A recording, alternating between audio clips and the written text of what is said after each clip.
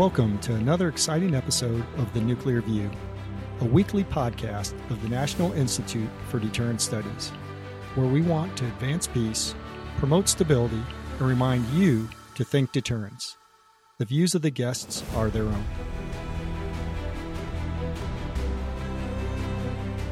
Welcome back to another great episode of The Nuclear View, a podcast of the National Institute for Deterrence Studies, where we always encourage you to think deterrence. Now, today, sitting in for Jim Petrosky is his much younger peer in the nuclear engineering world, and that would be Robyn Hutchins. And then, of course, as always, Curtis McGiffin is with us today for our Nuclear View roundtable discussion. And today's topics, Robyn, for a nuclear engineer, and I'm not going to lie to you, nuclear engineers don't write a lot of op-eds generally. And No, they do not. You are kind of on a hot streak in the last few months. I think, unfortunately, I may be your downfall, because if you hang around with me enough, you're going to write a lot of controversial op-eds. And I think as of Monday, you had a new one come out. Will Russia use battlefield nuclear weapons? Controversial topic, pinned by you. We'll talk about that today. And then Curtis, you, myself, and Jim wrote an article, Inconvenient Facts for the Disarmament Community. Both Robyn's article and our article available at RealClear Defense. And of course, as always, thanks to Dave Craig for running that for us. So, Robyn, let's talk about your piece first. So tell us the gist of your argument. So basically, in this piece, I kind of highlight the fact that a lot of the American public and probably people around the world have this skewed mindset that if a nuclear weapon is used, then it's the end of the world, it's disaster zone for miles and miles, and hundreds of millions are dead. And reality is, if these nuclear weapons are manipulated and can have a scaled down yield and can be deployed either in a higher altitude burst or in a altitude that would limit destruction, then they actually have pretty limited effects. And in this paper, we demonstrate that I believe it's within 24 hours, a blast zone is now enterable for troops or emergency responders to enter that area. And so in response to that, I kind of highlight the United States really doesn't have an appropriate response in their toolbox to, in the case an retaliation strike is needed, but overall just to deter the use of those low yield nuclear weapons. We don't have that. And so that was kind of what I was highlighting in this paper. Yeah, you bring up some good points, just to sort of hit on what you said. You talk about, let's say, a 10 kiloton yield. I think that doing those calculations, the airburst was for what we call a fallout-free detonation would be about 600 feet or so. And so that's, but yet you still get, and this is one thing that I don't think many, and this is, of course, one of your main points, is that most Americans don't understand that you can use nuclear weapons and tailor the effects immaculately, because we have such good software that allows us to take into account the VNTK. That's the scores of how we rate buildings and structures, and we can use focus blast pressure. We can, if we want something that focuses radiation, we can focus radiation. We can flatten things but not irradiate things. We have all these ways that we can detonate weapons. And, these low yield weapons, because they're even more sort of flexible for using them for specified purposes, and you don't have to turn things into these huge, wastelands. And one of the things you didn't talk about, but I've noticed that as I've heard people sort of make mistakes in thinking through nuclear and nuclear radiation, is they'll equate what happened at Fukushima or what happened at Chernobyl as sort of being the same thing that happens with a nuclear weapon. And they're totally different. Could you maybe sort of hit on, these sort of radiological differences and why it's important never to conflate the two? Yeah, so if you let's just use Fukushima for example.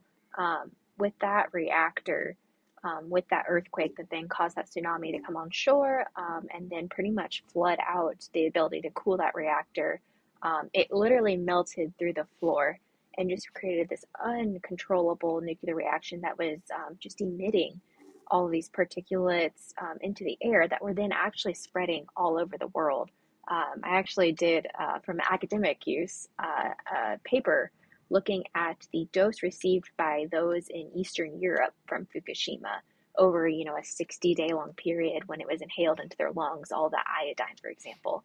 And it was pretty clear within 12 days from the disaster, there was heightened levels of iodine in the air.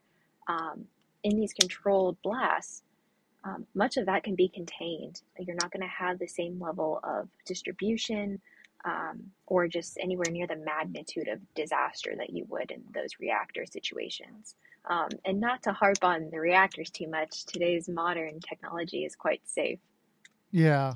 Yeah. And it's like with these older reactors, because Fukushima and Chernobyl was a Soviet reactor, so they were not particularly careful with safety. But these suckers, they continue, the fission process continues for years, so it's not an instant blast of the sun. It's this slow fissioning of material that's constantly irradiating, and they're trying, they try to encase, like with Chernobyl, they tried to encase it in concrete, and so they're just like totally different. So people shouldn't make those mistakes of saying, well, look at how bad, look at the radiological problems 40 years later with Chernobyl, and think that that's what the same thing is with a nuclear weapon, because they're just not the same. So it was a great article. Curtis, what do you think of Robyn's article? Did you have any questions about it? No, I want to just add some context. And first of all, Robyn, thanks for joining us. Robyn's a senior analyst here with us at NIDS, and she is a budding expert, I think, in this field, and it's going to be a long career in this. I think the most powerful part of Robyn's article is that it clearly conveys that nuclear weapons are usable on the battlefield. And not because, some of our listeners and certainly many of our critics might argue that, hey, we're all advocating for the use of nuclear weapons on the battlefield. And the actual answer, we're not, obviously. But what we're saying is that if we know this, the Russians know this. And this is why Russians and maybe even the Chinese think of low yield, tactical, non-strategic nuclear weapons, whatever descriptor you want to use, are just another capability in their toolbox, a bigger bomb, so to speak, one that has a political ramification more so than a conventional bomb. And when you can actually use it and get the political effect from it, but actually not get the environmental effect, then that adds another potential for its usability as Putin gets more and more desperate. That's the context I wanted to add to this, because I think Robyn explained this so very well, in that the weapon is usable. It doesn't actually, one little weapon doesn't make all of Ukraine unoccupiable. And in fact, within days or a week, it's completely occupiable. But that political message will last a lot longer, I guess, than the poisoning of the atmosphere around it. Yeah, good point. So thanks for writing that, Robyn.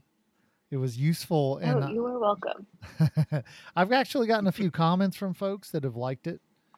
So well done. And it's important that we sort of say these things repeatedly and in as many venues as we can, because helping the public to understand fact from fiction, and where the actual reality sits is really, it's important. And so that's one of those sort of key reasons why the article is as important as it is. So the next article came out earlier today. So by the time the listeners will hear this podcast, it'll be next week, and hopefully they'll have had a chance to read it. But the point of this one was that we looked at 8 mistakes, or 8 sort of disinformation, false facts that the disarmament community makes. And Curtis, you want to kick us off? What was the first point that we were trying to make? Well, so Adam, I think, we sort of collude together 8 arguments. It could have been 10, it could have been 15, could have been 5. We kind of felt like 8 was the right number.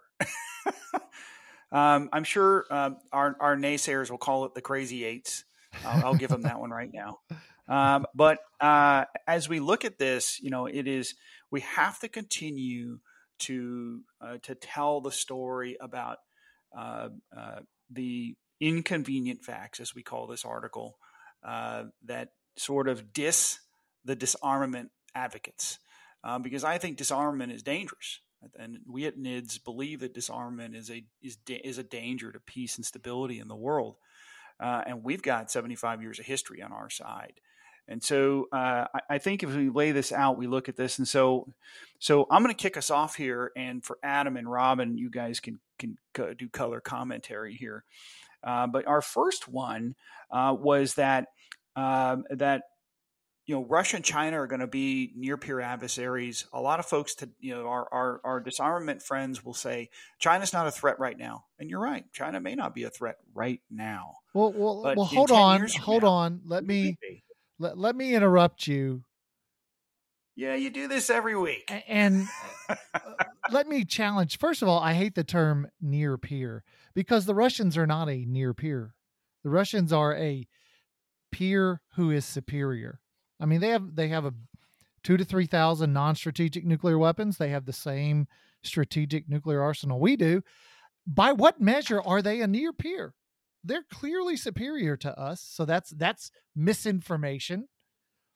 And so I would say to you, Curtis, for saying that, Jane, you ignorant slut.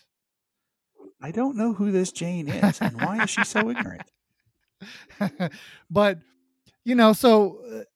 that's a problem. And then this idea that the Chinese arsenal, which we sort of think is maybe a few hundred, we don't quite know, but we're guessing. And, there's a great article that came out in Yusenka's journal, came out maybe a few weeks ago, that written by John Sweigel and Chris Yaw, that says, hey, we think the Chinese have a lot more weapons grade plutonium than we previously thought. And therefore they could have a lot more weapons than we think, because that's been one of the main factors that we've tried to judge the size of their arsenals, how much weapons grade plutonium we think they have. And so they say, hey, what you think now and what the IC is, the intelligence community has said, is probably wrong. And so they very well could be right. So the Chinese could be more dangerous than we think they are. And they're going to be by any stretch, they're building to parity, if not superiority. So in a decade or less, we could have a superior Russia who may break out of New START and has the capacity to build 1,000 warheads a year. We could have a superior or peer China, and we've got Kim Jong-un, who says, I'm going to build an arsenal comparable to the Americans. And so it may not even be a tripolar system. It could be a quad system with 3 adversaries versus us. And we're going to be the small boy in the room. Well, that may be. And in the interest of getting through the 8 of these, I'm going to keep us moving here. But what I would say to your point is that our intelligence assessments over the last 3 years have changed from a 300 to a 500 to a 700 to a 1,000 to a 1,500 estimate publicly. Yeah. And that tells me we don't know what We it is. don't. And we keep guessing, and we're taking these intelligent guesses. And but what we have to understand is we know that the Stratcom commander just came out and said they now have more launchers than we do. Well, they're not building those launchers, right, to dry the clothes on, right, like the treadmill in your office, Adam. They actually are going to use these things, okay? And so they're going to create. So the chances of them building weapons to fill these launchers are real, and the guesstimates are only going to continue to increase.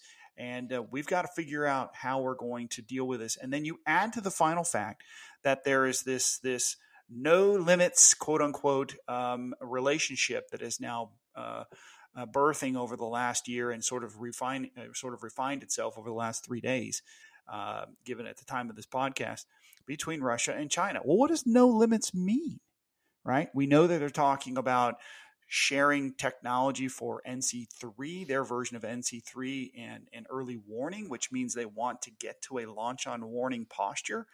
We know that that there is likely going to be the movement of precursor nuclear material between the two countries. This is going to speed things up. And so there's an interest. There's an interest on both sides in this era, and I think this is a problem that we are still suffering from, the ostrich syndrome. And if you want to know what that is, Robyn, that's when Adam sticks his head in the sand and pretends like nothing's going on. That's when I stick my head in the sand and pretend that the Astros are not going to win the World Series again this year. That's what I'm pretending. So what was your take on it, Robyn? I mean, this we've been having this discussion and you've been patiently listening to us. What's your take on it? I mean, you're our, Jim's the engineer. Now you're the engineer. What's the engineer take?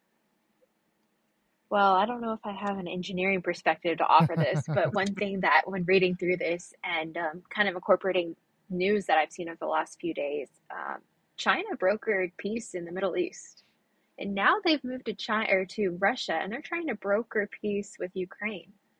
It kind of looks like China's trying to step up and be the adult in the room, and they're trying to kick the United States and whoever else wanted to be the adult in the room to the curb. That's from my perspective, what I got from point 2 and how you displayed that out. Yeah, I mean, it does seem like China's asked us if we want a Rochambeau, and they've said they clearly want to go first. So I definitely agree with you there. And I think we've said, yes, Adam, you can go first. Interrupted me. All right, since you interrupted me, we'll go to the next one. Sure. Here, and I'll ask the second one here. All right, so the second thing we said was that modernization program is not increasing the size of the nuclear force. There's a lot of folks out there who believe that by modernizing, we're actually going to add to the force. What do you say to that? Well, I would say that as the Biden administration has clearly said, regardless of what the Russians do, we're going to maintain New START numbers.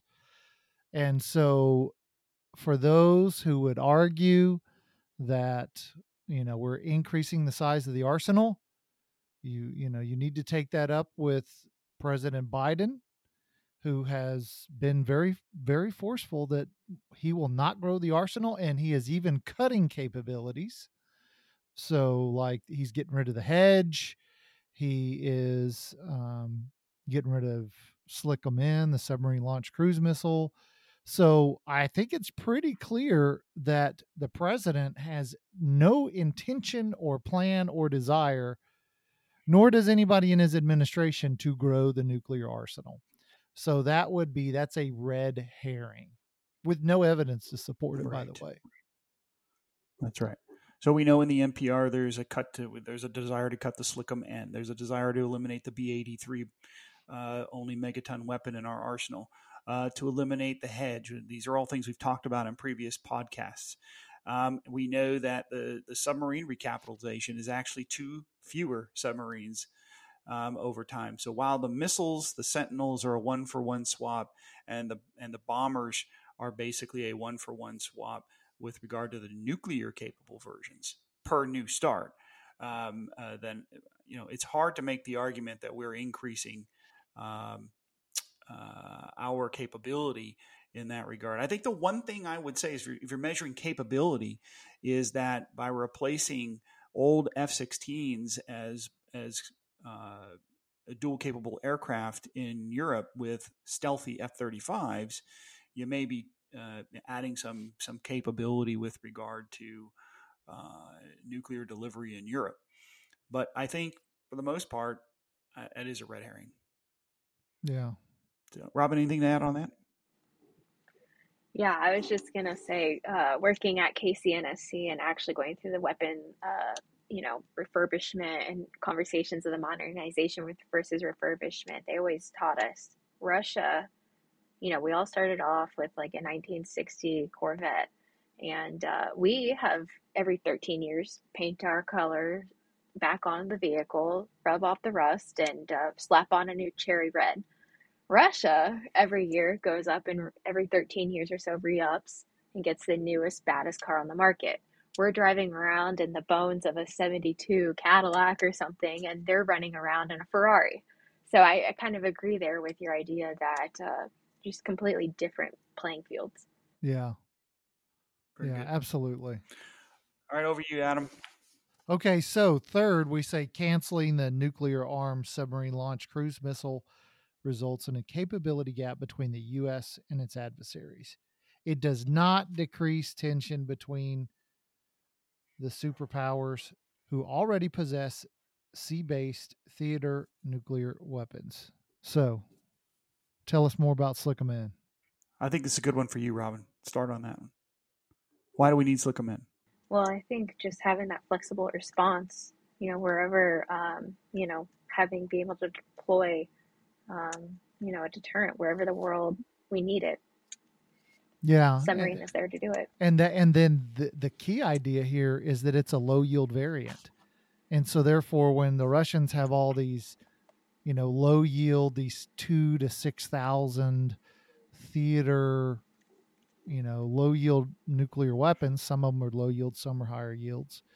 That what is our response? Well, Slick 'em in was going to be that response, and then the disarmament community says, well, but you have the SLBM, the submarine launched ballistic missile, and the W76 Mod 2 low yield variant, and so we've got a handful of them, right? These are these are in the couple dozen number, so it's a very small number compared to the 2 to 6,000.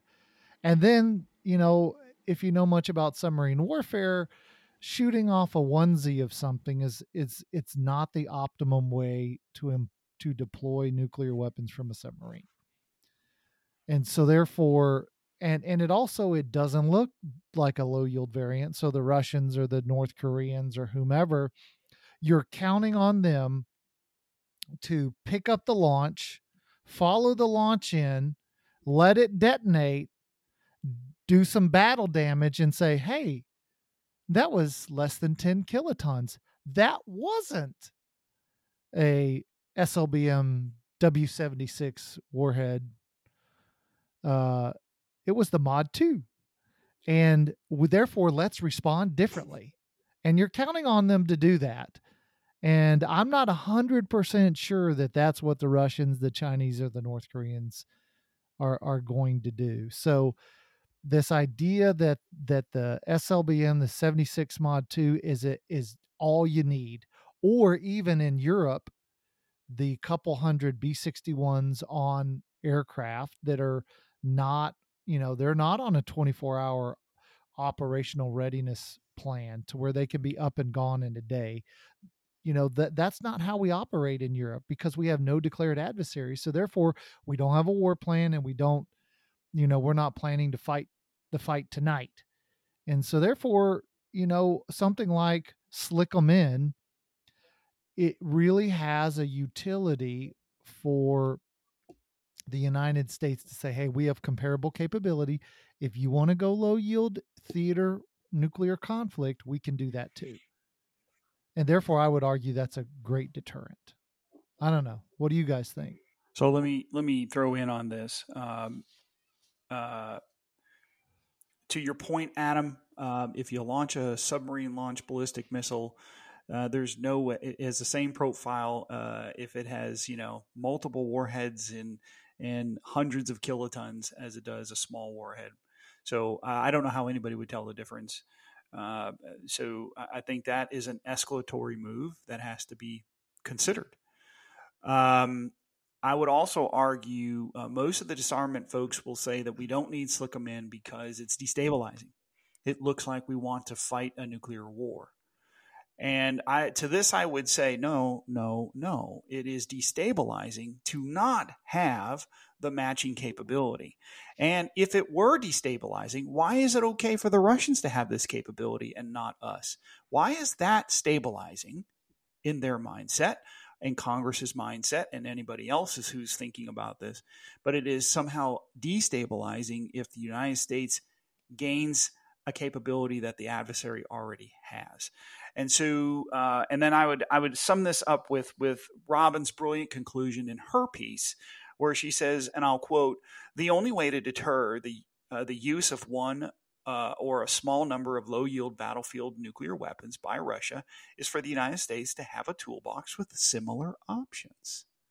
Well, that is the Slick 'em in. And right now, we have an empty toolbox. And that's not good if we're going to work, we're going to war. Yeah. Robyn, did you want to add on? Yeah, he stole my own point from me. Oh, you see? But yeah, that's exactly where I was going with it. No, that's exactly where I was going with it, of just, it's a tool in the toolbox. And I actually had somebody message me about my own article, and we're talking about this statement where I say the only way, and kind of brought into the cross-domain deterrence argument of, well, what about, if somebody were to use this, why can't we come back with, a cyber attack? And you just kind of look at them and you're like, that doesn't make much sense. If I'm walking down the street and a guy tries to steal me or, grab me, kidnap me, I'm not going to say, "Excuse me, sir, I need to call the police. Can you stop for a moment?" It's just equivalently not a good response, not an appropriate response. Right. Yeah. Or to carry your analogy further, if they're trying to grab you, the answer is not to start launching a cyber attack from your phone. It is to fight back, right, with an in-kind response. And so this, people like this only understand strength. And so, this idea, and we've talked about this in previous podcasts, but asymmetrical responses to a very political calculation of breaking the nuclear taboo and detonating a weapon is something that has to be very carefully calculated, and that's why I have always said that in actuality, what America and the government, or however you want to couch it, fears most is not the actual detonation of a weapon in or around the Ukraine. It is the decision that the White House must face the next day. That is what they fear the most, because they don't really, I think, know how they're going to do this. Because if you respond in a conventional manner, or that may be viewed as weakness. And if you respond with an ICBM, that is escalation. And so if you don't have the tool in the toolbox to respond in kind, you cannot respond from a position of strength. I just think that's how these adversaries, these bullies, these coercive powers view this world. So now, hey, Adam, let's move on to the next one. Yeah, for the sake of time, I want to keep you moving. We're running out of time. We're going to get through 4 of these, man. Well, so then let's go quickly. So the disarmament community consistently says, well, listen, China's no threat. They have a no first use policy. So as long as we don't nuke them, they won't nuke us. And for the China folks out there, the China hands, if you're familiar with active defense, their strategy that they've had for, 30-ish years or so, active defense means that it's okay to go on what we call the offense, and they would call an active defensive policy. So you can strike first if you think the Americans are going to attack out of Japan. You can attack you can attack them first. And so therefore that would mean that it's perfectly, consistent with their no first use policy to use a nuclear weapon first if it's perceived as a defensive act.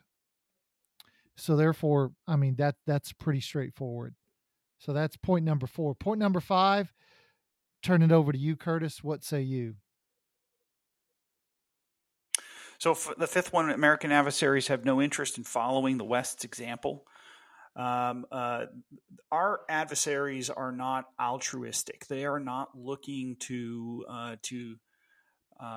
bend their or ignore their own national interests in favor of a rules order international situation that they, by default, are unhappy with. This is why they are behaving the way they behave. They do not like the international system as it is defined today, which is why they're trying to redefine it.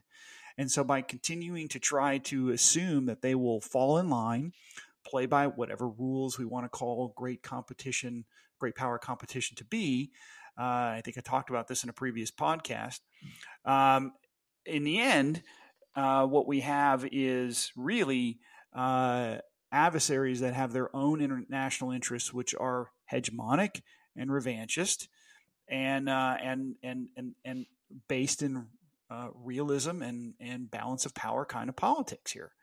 And if we're going to continue to hope, and going to our other article, Adam, Hopium, with Christine, if we're going to continue to hope that they're going to somehow come along and be a part of the international society, I just don't see that happening. We need to address the problem as it is.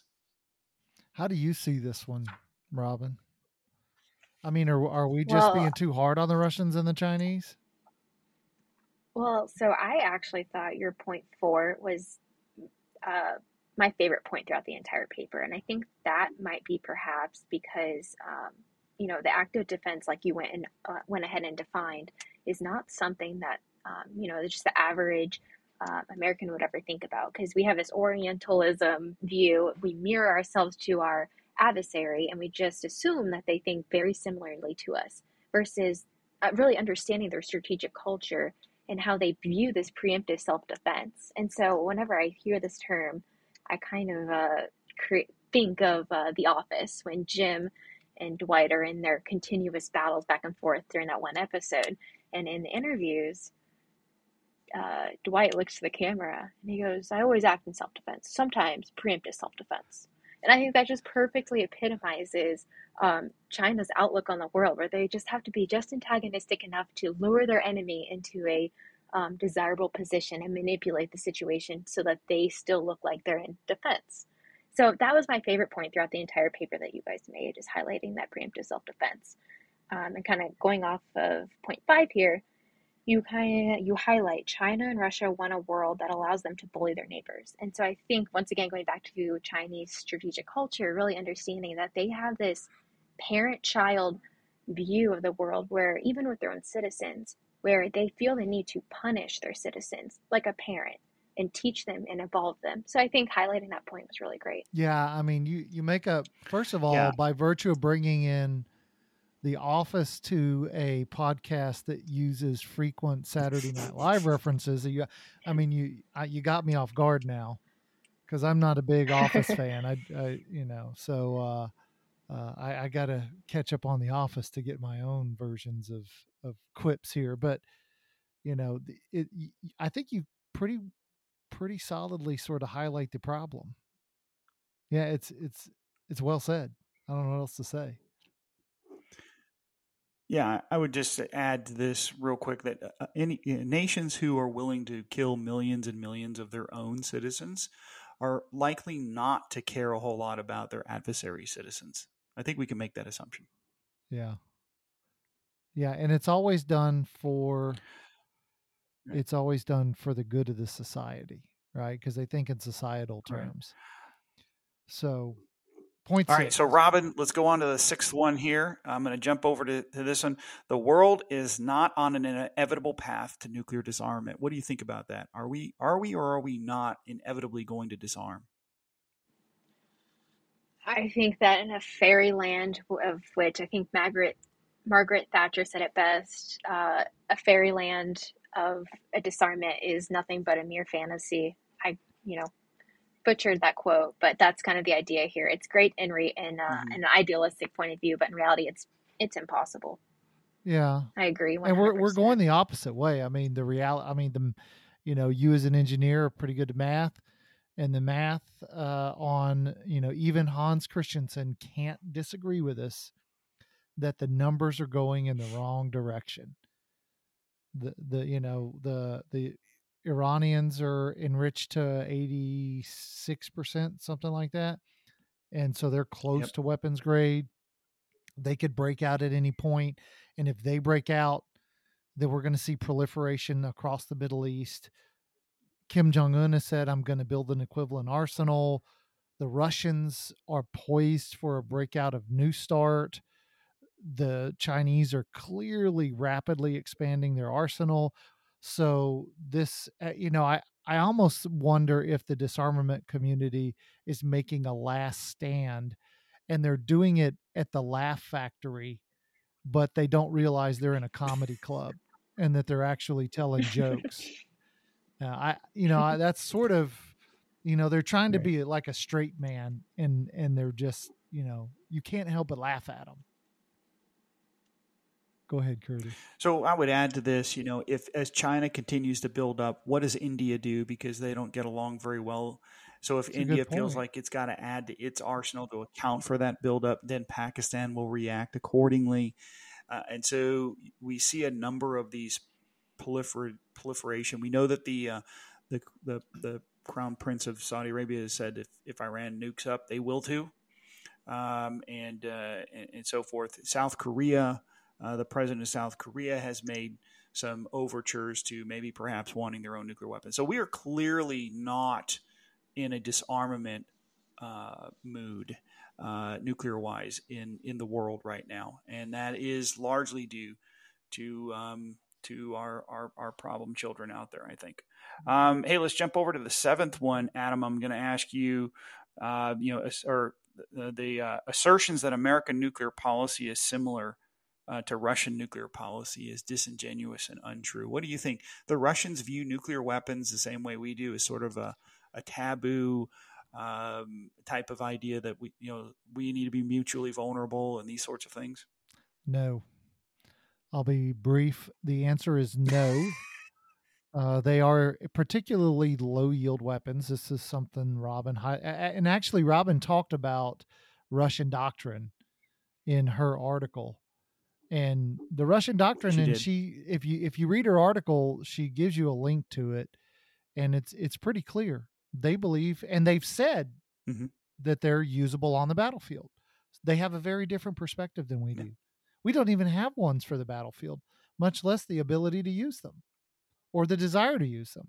They have them, and they will use them, and they've said so. Period. How about number 8? Yep, I'll just jump in. Yeah, go ahead, Robyn. I'll just jump in and highlight really quickly. He frequently talks about how he would use nuclear weapons in their policy and in their defense of their entities, not just existential threats, but just normal execution of desired goals. Go on. Yeah. How about number 8? History shows that a world free of nuclear weapons is not a safer world, but one that is more dangerous. Curtis, over to you. Yeah, so this was probably my favorite. Robyn had hers. This is probably mine. We talk a lot, led by the nuclear disarmament community, that that a world will be better without nuclear weapons. We have seen a world without nuclear weapons. Look from 1944 left on the calendar, right? And it's responsible for millions, tens of millions, scores of millions, maybe hundreds of millions of death over the time from conventional deterrence or just conventional wars. 6 to 7 great power wars per century. It's now been 75 plus years without a great power war. I would argue that the world we've seen without nuclear weapons is ugly and brutish and bloody. And what we have seen since 1945 is a world without global nuclear or global war, if you will. It doesn't say there isn't any war, but the numbers are quite clear in the percentages of lives not lost, in the presumption that these kinds of conflicts conventionally would have continued in great power conflict. And so it is in John Gaddis's idea of the long peace that has said basically that given the credit to nuclear weapons, nuclear deterrence, and the fear of escalation that has kept these conflicts that do occur small. And this is why we are at, a critical time with the way Russia is behaving with the potential for nuclear weapons in the Ukraine. This isn't to say it's going to happen, but we know that coercive threat has occurred and will probably continue. But I always ask my nuclear disarmament community, how many human beings have been killed in an act of violence by a nuclear weapon since 1945? Since 1945, the answer is 0. But the number of human beings killed by bullets and bombs and gas and all of the other things, economic sanctions, etc., are millions. And I would argue that maybe we're trying to ban the wrong weapon. These are weapons of peace. And we here at the National Institute for Deterrence Studies are probably one of the few organizations that thinks about this problem in that manner. What say you, Robyn? Yeah, I thought that your quote, since 1945, no human has been killed by nuclear weapons. I thought that was just an, very simple but yet clever assessment to make. It was just very clever. Something I had never personally thought of. And then how frequently do we use nuclear weapons? We use them every day. Every day. Every day, my friend. Every day. To keep the peace. We do. Now, of course, we are over time. We've gone a little long, so hopefully you, the listeners, will enjoy the extra time at no extra charge. So you're welcome. Like our encore lighters are going off. Yeah, you're welcome for and for Kiwi out there who will be listening as he's running his ultra marathon. We just want to give you a little bit of extra stuff to think about. And for the rest of you listeners, thanks for joining us on this episode of The Nuclear View, a podcast of the National Institute for Deterrence Studies. And thanks to Robyn Hutchins, our resident nuclear engineer, and Curtis McGiffin, an all-around good guy, and me, just a simple Astros fan. That's all I am. And an Alabama fan, so go Tide. And, their Sweet 16 is Friday night. So with that, we always want to encourage you to think deterrence.